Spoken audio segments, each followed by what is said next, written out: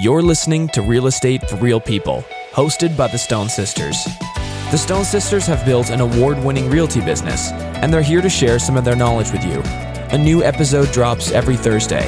If you enjoy the show, please share it with a friend and leave a review wherever you listen to your podcasts. And visit www.stonesisters.com for more information just like this. Hi, everybody. Thank you for joining us for another episode of Real Estate for Real People. I'm Tamara. This is Shannon, and we are really excited. We've got a great guest today. We have a guest who should actually somehow have two hats on her head because she somehow is able to do these two things. So Renee Merrifield is a phenomenal woman. She is the CEO of a phenomenal company here, development company called Troika Developments, as well as being an MLA for the Okanagan Mission.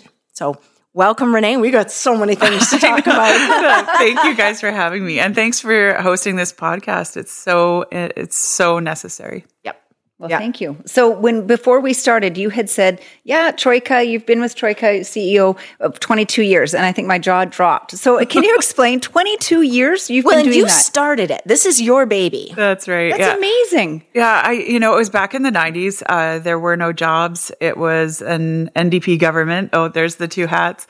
NDP government, the economy was tanked. And I mean, for those of us that were around in the 90s, remember there were no jobs. And especially for, 7-month pregnant women, that was not a real enhancer to an interview process was walking in. So inevitably the question would come up, when are you due? Which didn't really give me a job very quickly. So I started working for developers as a consultant. What is that job worth? I'll do it. And but as I started getting into the development industry, I saw a need for a difference, a different way, a different company, a company that was more about sustainability and all aspects of sustainability. Yes, environmental sustainability, but also economic sustainability. We needed jobs. We needed, sustenance within our community.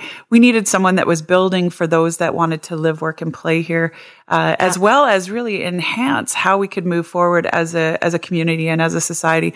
And then the other aspects of sustainability, whether that's social or cultural, and looking at that holistically through values and a vision, and as Simon Sinek would say, the why of why we are here.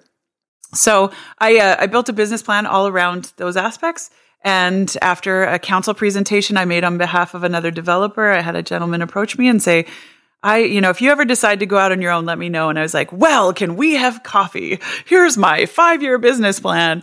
And launched in the next year. So it was amazing. It was a fast trajectory, but having the right elements and really the right shift in government in 2000 to 2001, the BC Liberals took over, and again, those of us that were in our community all of a sudden saw a different energy, a different hope, a different economic generator that took place, and I just happened to be right at that beginning of the wave and surfed it all the way along. Amazing. Wow. So quick question is Troika, where did the name come from? Oh, well, it's a Slavic word. I'd say Russian, but I won't. But it's a Slavic word, and it's a team of horses pulling together. Part of our economic sustainability mantra is that it's not the cult of one. It's not based on one person, one charisma, one, idea. It's a collective. So I didn't name it the Merrifield Development Company. I named it after, the team that I wanted to build and I wanted to see. And in large part is still there today and has grown and expanded. And as we've expanded across Western Canada, some of our partners have expanded into Alberta, et cetera. So it's been very exciting and definitely really alludes to how we do things differently. Yeah. Amazing.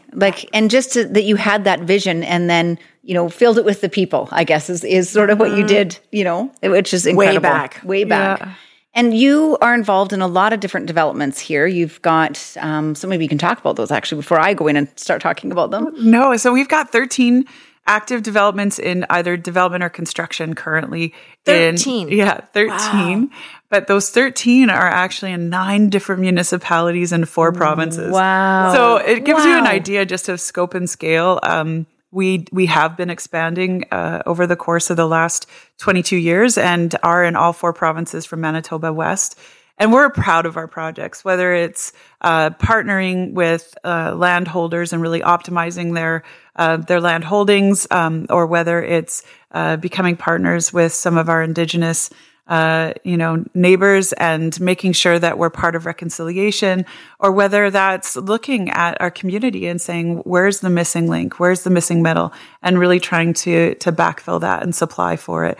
So we've got exciting projects, and yes, we've got projects up in Prince George where we're looking at seniors housing and looking at how to supply to their current needs. And in Merritt, we've got, our project in Regina, which has the most amount of affordable housing that we've ever created, but that exists in Regina as well in terms of their overall project size. So, wow. We're really proud of what we do, and it's always got that why. It's always got that little bit of an edge on moving our communities forward.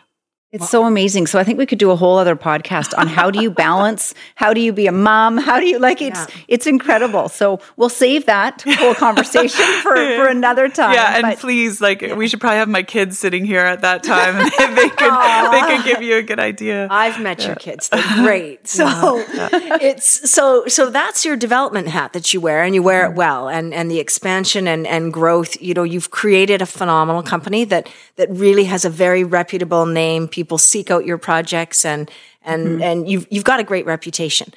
What led you into politics?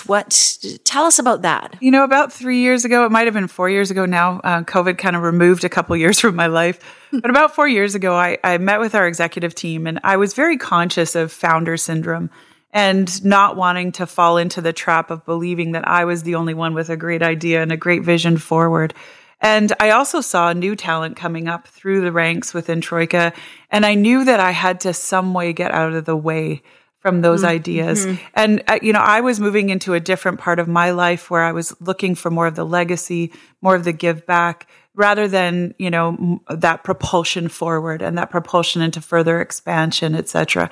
So I met with the executive team, and I indicated, in the next 3 to 5 years, I'm going to be looking for something different. And it is going to be that legacy. It is going to be, really trying to change the world. And even if it's the world of one person, that's okay. But I wanted to have an impact in a different way. And I had a lot of board opportunities at that time, and was very excited about the different companies and organizations that I was a part of. But I also was looking at 2 things. One was either doing my PhD and continuing on in the research. My research from my dissertation for my master's was on profitability and self-awareness in executives in Canada. So I had an opportunity to continue on in my research, and thought, well, maybe I'll do a PhD.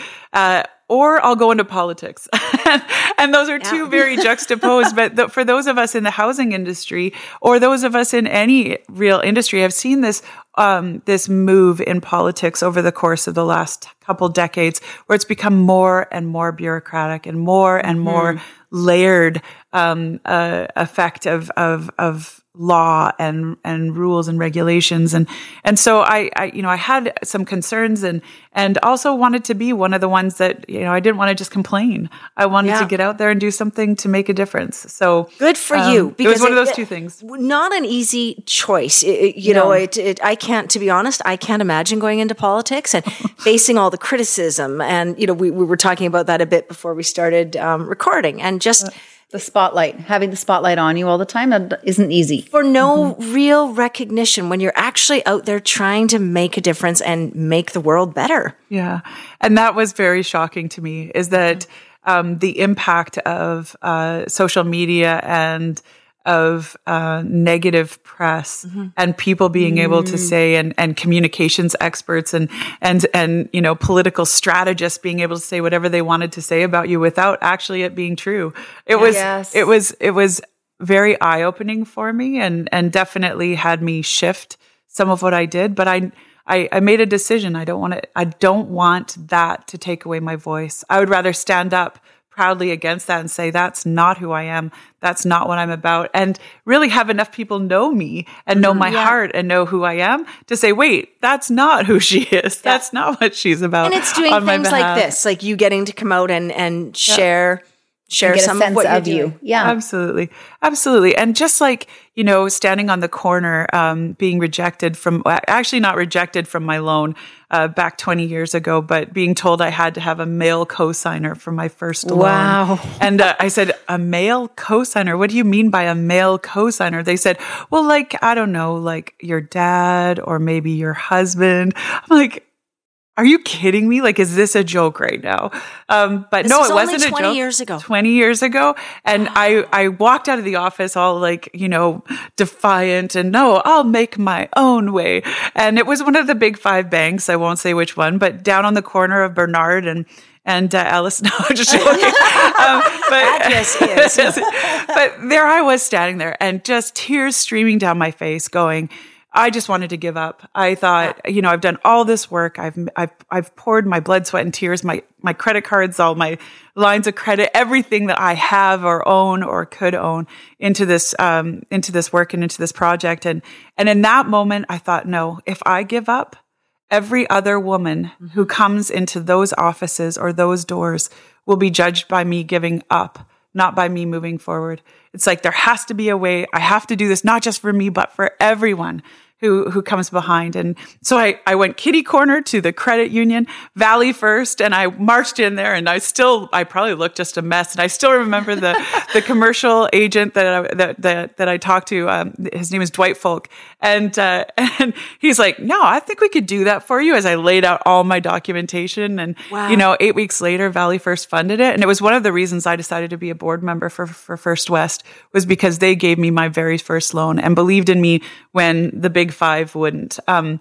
But, suffice to say, I fast forward to today, and I knew that just over the course of the last year and all the negativity that I walked into the ledge and it was like I had a bullseye on my back, and I'm like, why is it here? Like, I'm just, why is this bullseye here? And I realized, you know what? If I give in to the bullseye, if I silence myself because of that bullseye, I silence the voices of everyone who comes behind me. Wow. No, take the hits, change the trajectory, change how we move forward, change the culture of politics, and we can actually have a better future together. Mm-hmm. Wow. The ledge being the legislature. Oh, yes. Sorry. The Legislative Assembly. Is that a new restaurant? I was like, interesting. Actually, that would be a good restaurant. Something, okay?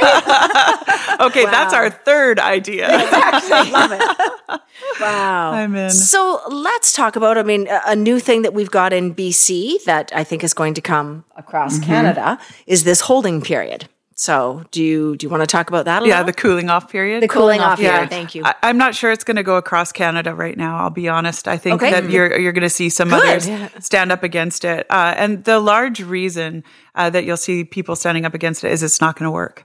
So yes, we get to be the test case, but it's not going to work. And for those who are listening who perhaps aren't familiar with it or not located in BC, can you give a bit of a description for what this cooling off period is? Sure. So the NDP government through BC FSA is going to create basically after you put in an offer for a property, it's called a cooling off period. So we don't know how many days. We're not exactly sure how long.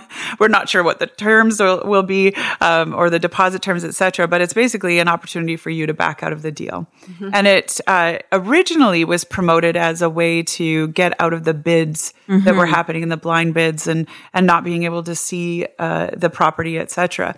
What I think will end up happening, though, because of it, is that you'll end up having a purchaser put in multiple bids on multiple different properties and really paralyze or sterilize the opportunity for others to get in on those properties during that time. Yeah.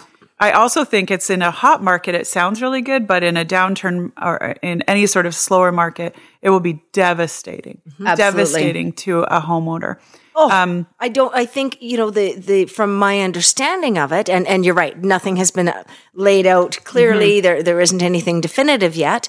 But looking at it, it's supposed to help the homeowners and protect the buyers and sellers. And in fact, I think it's going to set people back. Absolutely. And what we saw within the Legislative Assembly, and even the minister who's in charge, which is the Minister of Finance, on this particular bill, she backpedaled. And originally she said it's going to, it's to cool off the market. And in the end, she's like, well, it's really about consumer protection. Okay, you know what? We don't need a consumer protection bill. We have enough law. We have agents representing our customers. There really isn't a reason for it. And having been in the development industry for 22 years, we already have a cooling off because you can't see the product. You can't actually tour it. You can't test it, etc. Because these are pre-sales and it's happening in a pre-sale climate. But I also have the opportunity over the next 4 months, 9 months, 12 months, 18 months to resell that property without any penalty to me, whereas a homeowner doesn't have that same opportunity. I think the other unintended consequence that we need to be eyes wide open to is the use of these contracts and this cooling off period to be used in money laundering. So I know as a developer how many rules and regulations I have to go through when I process someone's deposit. And, we as a company we're never doing cash. We're never doing there are a whole bunch of things that we put in as checks and balances. This bill does not have that right now. We have no details on how the bill is going to be enacted. If I'm a bad person with a lot of illegal money, what can I do? Well, I can go and put 10 offers, 20 offers, 30 offers, give you my deposit money. What are you going to do? Well, you have to cash it by law.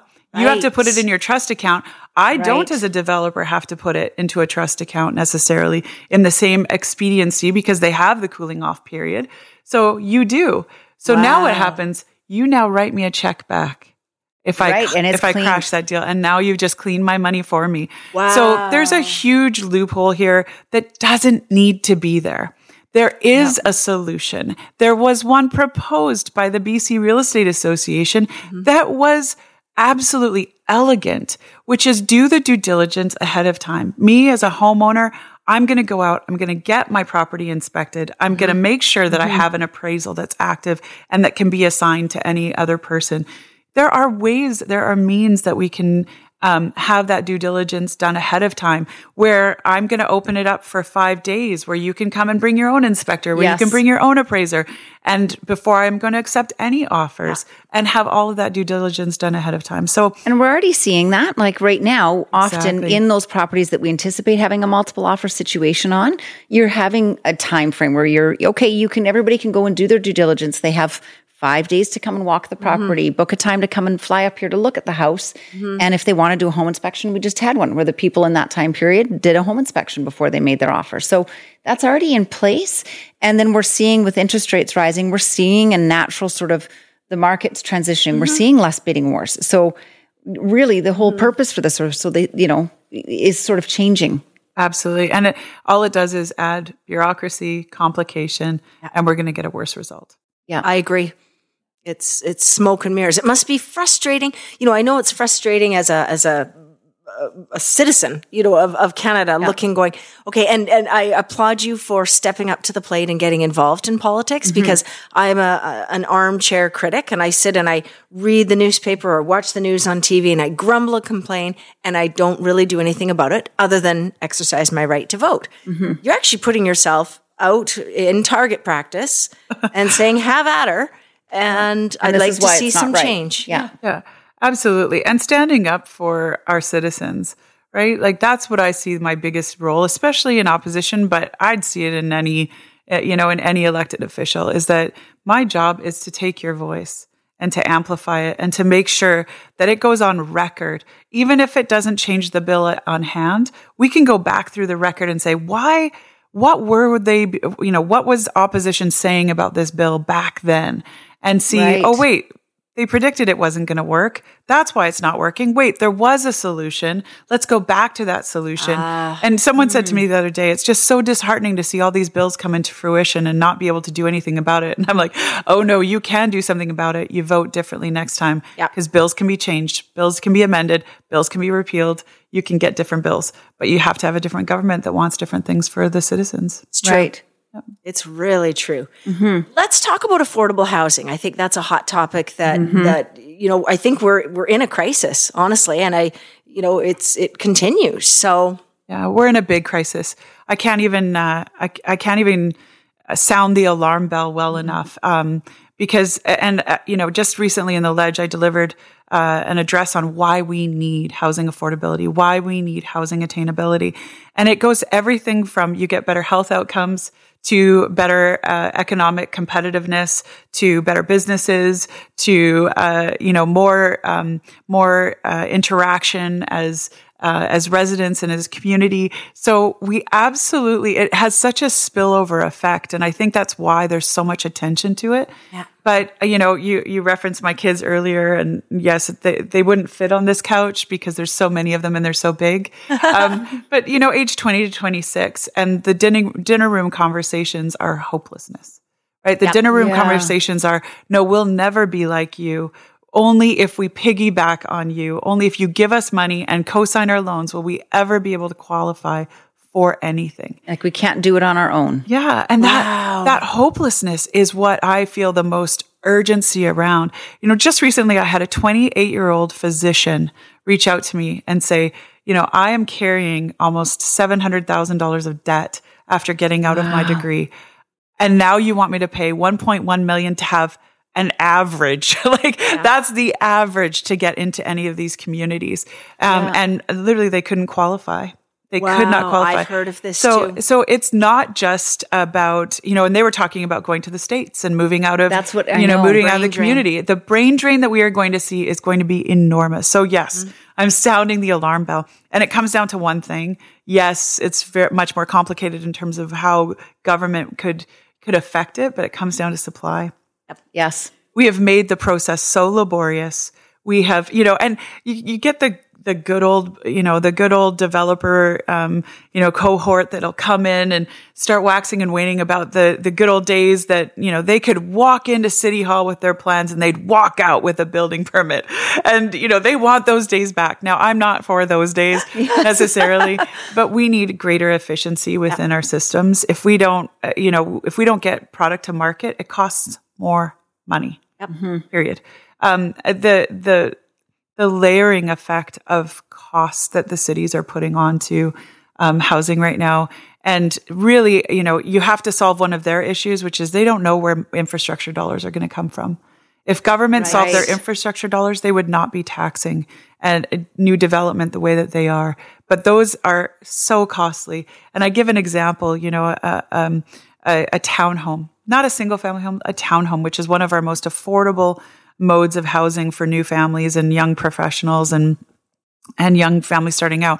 But you look at that mode of housing, you're looking at about $150,000 of fees and taxation on that home before a shovel's in the ground, before you buy the land. Wow. Right? So $150,000. So you think about that and think about how that's getting transferred to the end user. But the unintended consequence of needing to extract that from new development is that the townhome next to it, that's maybe 10 years old, they just got that bump. They just got that increase, right? Why? Because it's now appraised at essentially the same, maybe a little bit less because it's not as new, but it's about the same. Yeah. So that, we keep wondering, why is everything going up in value? Why is everything going up in price? Well, because we're extracting so much from new development that as those prices go up, everything goes up. So we have to really understand why we can't just extract from new development and think that it's not going to have an impact. But the federal budget that just came out, now I'm not a Fed, so I can't change it, just for those of your listeners that want to reach out to me and ask me to change the federal budget. But the federal budget that came out about housing, they're talking a lot about trying to increase affordable housing, but doing so by building new houses. We don't need more competition. The market will take care of itself. We have enough developers, enough, contractors to take care of itself. What we need is for the feds to do what they do best, which is supply for labor, through immigration and through tactical immigration on what trades and what skills we actually require as a society. And the second thing that we need are supply chains. we have, or manufacturing within our own borders. Yes. So I'm a big believer in both of those. And right now, our supply chain has been so disrupted. Of course, we're going to see huge increases. And the feds can affect that more than anyone else can. Right. And so that's what we need them to focus on is either, reinvesting in our manufacturing sector and trying to get that really stimulated and supply to ourselves, or supply chain from other countries that we actually get some consistency in trade with, reliable, which we don't have right now. No. So those are things that the Fed should be looking after. The province should be really looking after. If we don't have enough supply, how do we incent the municipalities to get there? Yes. That's infrastructure dollars, and lots of infrastructure dollars that they can rely on it in perpetuity. And I think with those two minor shifts, we would see a change. We would see an impact in affordable housing. But right now, the private sector is competing with BC Housing for land. Right. Yes. As soon as you have a government agency that can bid whatever they want to bid, you're not going to see land prices go down. You're not going to see the supply go up, and you're not going to see affordability actually get to where we need it to be. Wow. So it's certainly not something that's going to happen overnight. So your prediction on what we're going to see, do you have? I think interest rates are going to have a slowing effect. But again, the hope that we talked about, they're not going to have any more hope because now they're looking at even greater costs to get into the market. We're going to see probably more people hold on to their products or their homes. You're not going to see as much, shift or change in rehoming themselves. And in doing that, you're going to see prices continue to creep. And so even with interest rates going up, I don't know if it will have the dampening effect that we're looking for. And if they keep going up because of inflation, well, then we're going to have a mess on our hands. Absolutely. With people losing their homes, who had to, beg, borrow, and steal to get into that house, and now are looking at a lack of affordability and what they can actually pay in interest. Wow. Yeah, it's such a shame that the Canadian dream, everybody, when we talked about this earlier, Tamara, the white picket fence, and everybody had that dream. Certainly we all did in our generation as kids growing up. Well, of course we're going to own a house. And of course we're going to have a house with a white picket fence. We're going to have a yard. We're going to have, 2 kids or 2.5 or whatever the industry, the standard is out there. And that's gone. And it's such a shame that, so many people now grow up thinking, well, I will never own a house. Yeah. Well, and I think, it's interesting. I get a great email newsletter that comes every day, and it's the New York Times. And one of the articles, one of the links that I read was talking about the high incidence, particularly in Texas, in the U.S., with not drive-by shootings, by road rage. And instead of flipping somebody the middle finger and driving on, they're pulling out their gun and shooting them. And it's epidemic. It's horrible. It's going on. I mean, the shootings are up dramatically over the last year. And they didn't just report on that. They tried to go deeper and say, well, why is this happening? And there's a general sense of dissatisfaction, of unhappiness, of hopelessness. And, I sat here having coffee and chatting with my husband going, oh boy, I'm glad I don't live there. But it's there, could be here. I'm not saying we're going to start shooting at each other, but people need to have hope. People need to have the sense of accomplishment that you did when you went and got that loan, Renee, and started Troika and did it. My daughter, when she was young, I think her first sentence was "do by self," and Alexa mastered "do by self." And we all need to have that sense of "do by self." And if we're taking that away from people, what is that going to do to our future? Absolutely. And I think we need to look at, yes, it's not going to change overnight, but it can change if we do the right things and move things forward, right? It can change if we stop walking in the direction that we're walking in and walk in a different direction and towards, housing affordability. And, when we talk about how much it affects, you're right. It does affect so much more than just, where you live. Now you're in a, you're in a rental, or our housing affordability is unaffordable in every shape, whether it's in, our rental homes or whether it's in the for sale. So I know we focused on for sale, but we could just as easily have focused on the rental aspect. And one thing I will say too, is it does affect your mental health. It does affect our transportation. It affects how long we're in a vehicle, how much we're commuting, to get from our home to our work. It affects then the erosion of our family life and how much time we're able to spend with our kids. Because now we live farther away from where they are and where they go to school and where we work. And, I've got a friend who lives up north. So you think, oh, everything's close by and up north. No, she drives 20 minutes away to get to daycare, to only drive, 40 minutes to get to her work, to then drive back that whole route to get home. And you think, yes, transportation, yes, mental health, yes, erosion of family. How about our environment? Yes.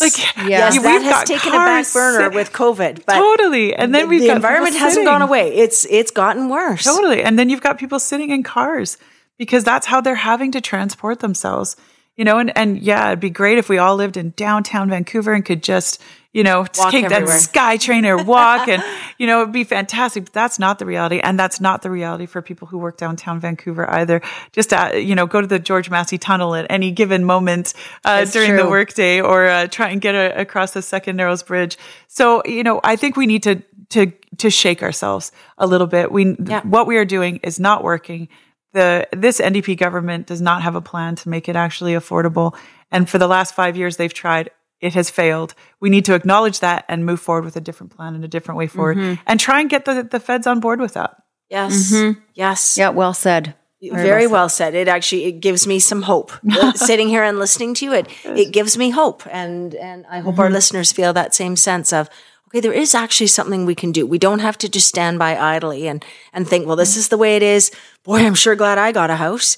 And yet I do think that there's that among us. I think that's human nature or what have you, that, well, I got in, pity the others who can't, until I need them to help me when I'm in the hospital, until I need them to fix my car, until I need them to deliver the groceries, Absolutely.